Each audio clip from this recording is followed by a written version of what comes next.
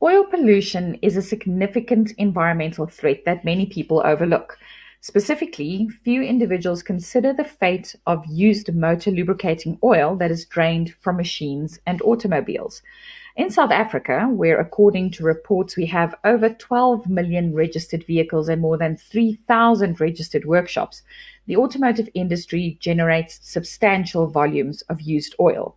Now, recently, the South African government gazetted a formal notice requesting lubricant oil producers to implement additional measures as part of the Extended Producer Responsibility, or EPR, in the sector. And today we have Bubele Nyiba, CEO of the Rose Foundation, to talk to us about the hazardous effect of lubricant oil and what EPR means for the industry. Now, Bubele, if you dispose of 1 liter of used oil improperly, it can pollute a million liters of water. That's the stats that's out there. So, can you tell us why it's important to handle used oil carefully and what the role of the Rose Foundation is? The Rose Foundation was formed in 1994 to divert oil from polluting the environment, whether it's water or whether it's soil. Because the oil, once it becomes used, in the use of the oil, it degenerates. So its properties become toxic and dangerous to humans and to nature. And therefore, it needs to be rounded up and collected and disposed of correctly. So that is why we exist, and that is what we encourage people to do, to ensure that oil is not thrown away anywhere, whether on the ground or into water streams or into drains, that it is in fact collected, or if the people don't know, then they can get hold of us and we can advise them correctly what to do. Do you know, or can you tell us how much used oil is out there in South Africa every year? Or, I mean, just if you've got any type of indication of volume? Yes. We estimate to be about 120 million liters of oil annually that is available in South Africa to be collected and to be recycled. And now, I mean, we've now just seen that the formal notice was gazetted. In terms of this, for EPR, is this good or bad for the industry? And I'm talking specifically also oil producers and users. What are your thoughts on that? This is a positive legislation. The industry views it as a positive legislation. Just ensures that everybody does the right thing. So one of the purposes of the legislation is to really say to every producer of oil that you cannot just fold your arms and hope that somebody else is doing your job for you in looking after a product. In the oil lubricant industry specifically, we formed the Rose Foundation 29 years ago. But it is also true that not everybody was participating in the voluntary scheme that we had to collect oil. So other people were sitting on the sideline. So the legislation now makes it compulsory for everybody, where in the past it was just voluntary. And I'm proud to say that all the major oil players in South Africa, everyone that you can think of, the big brands that you see on the road, every one of them are part of the Rose Foundation and have been part and are founding members of the Rose Foundation some 29 years ago. So if you can maybe just remind us what exactly needs to happen as part of extended producer responsibility. What are some of the steps on how oil should be stored, collected, etc.? We start with producers. So the producers all firstly need to be part of a system like the Rose Foundation. If they don't like what we have, they can form their own one. But producers cannot not be part of a scheme like the Rose Foundation. So that's the first thing for producers.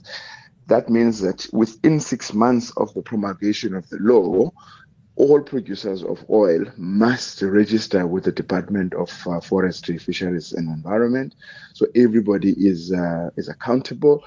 And then the Rose Foundation ensures that there are collectors out there who are going around to places like workshops, mines, factories, depots.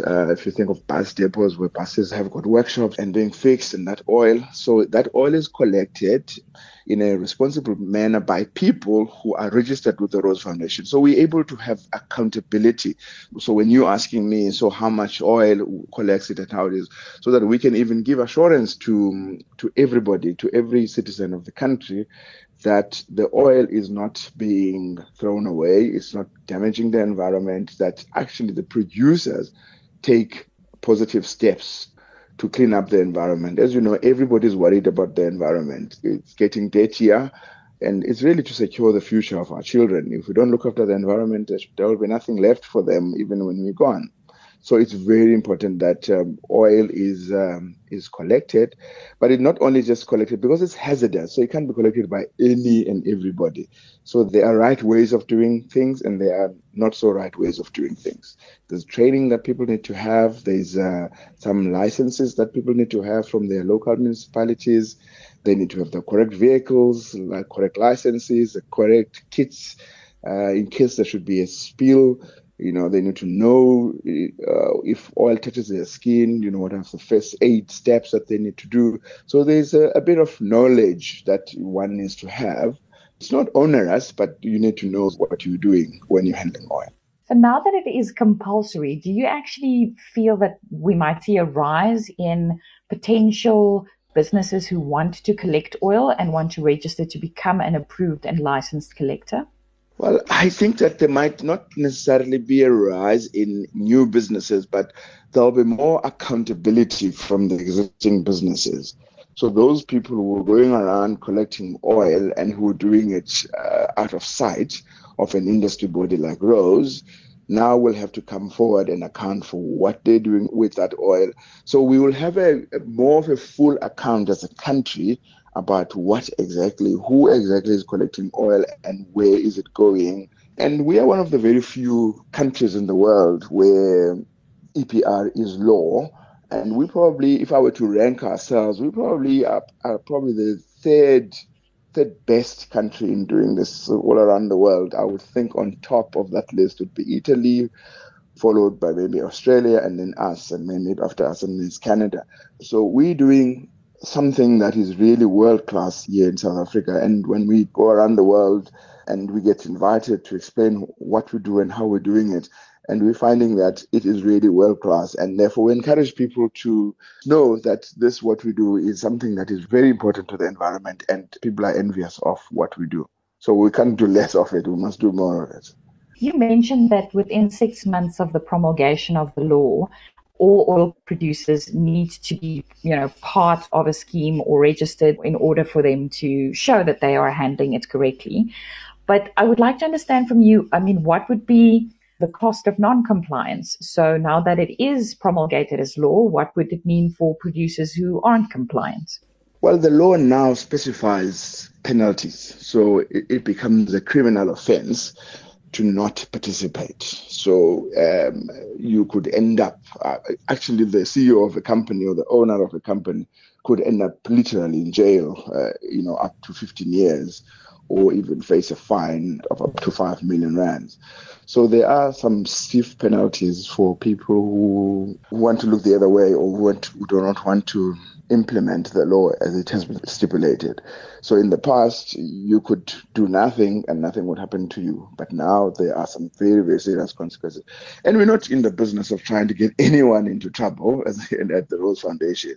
That is why we go out and we tell people inform people of what the right thing it is to do, so that they do not inadvertently get themselves breaking the law. Because sometimes you can break the law unknowingly, but unfortunately, in the way that laws are implemented, lack of knowledge of the law is no excuse.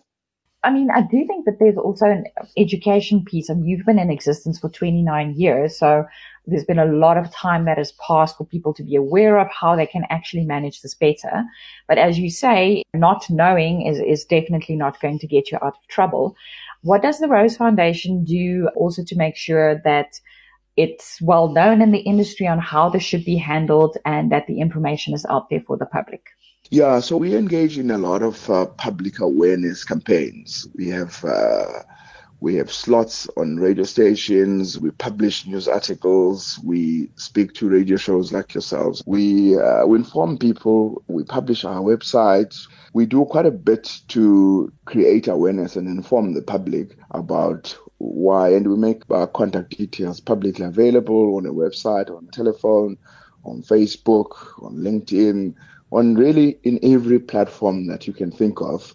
it is very easy to get hold of us and to engage with us and to ask questions and to guide people. And we do that. We get quite a few inquiries and we guide people the right way, even at home. If somebody's got 5 liters of oil, if can change their oil at home, we've got systems and processes where that oil can be disposed of correctly. Just to give you an example, so we are affiliated with an organization called the RMI. So if you see an RMI branded workshop, those places will, if you gently ask them, they will take your oil. Or even if you take your oil to an AutoZone store, we've got selected AutoZone stores that will take your oils. So there are places even to capture that just a 5 liter of oil that may happen at a household level, up to a factory or a mine or a workshop. Last time it was fascinating to hear about what actually happens to all the oil that's collected. So, of course, some of it needs to be disposed of properly, but it can actually also be re-refined and recycled and used. Can you maybe just tell us again what happens to the oil, what it can be used for, so that people, I mean, that would be also be an incentive for anybody to make sure that they have it collected and that the steps are followed. Yeah, when we speak disposal, it's probably a misnomer in the sense that we might be suggesting that you can just go and throw it away. But actually, all of the oil that is collected, all 120 million of it, has got uses, very useful in the economy. So the majority of the oil is used as an industrial heating oil in furnaces and where people would use oil as a cheaper source of fuel in burning functions. If you've got something to melt, smelters or foundries, or even in the brick manufacturing business, kilns, if you want to harden your bricks, make them stronger, you need to heat them up for a long time, for about 24 hours.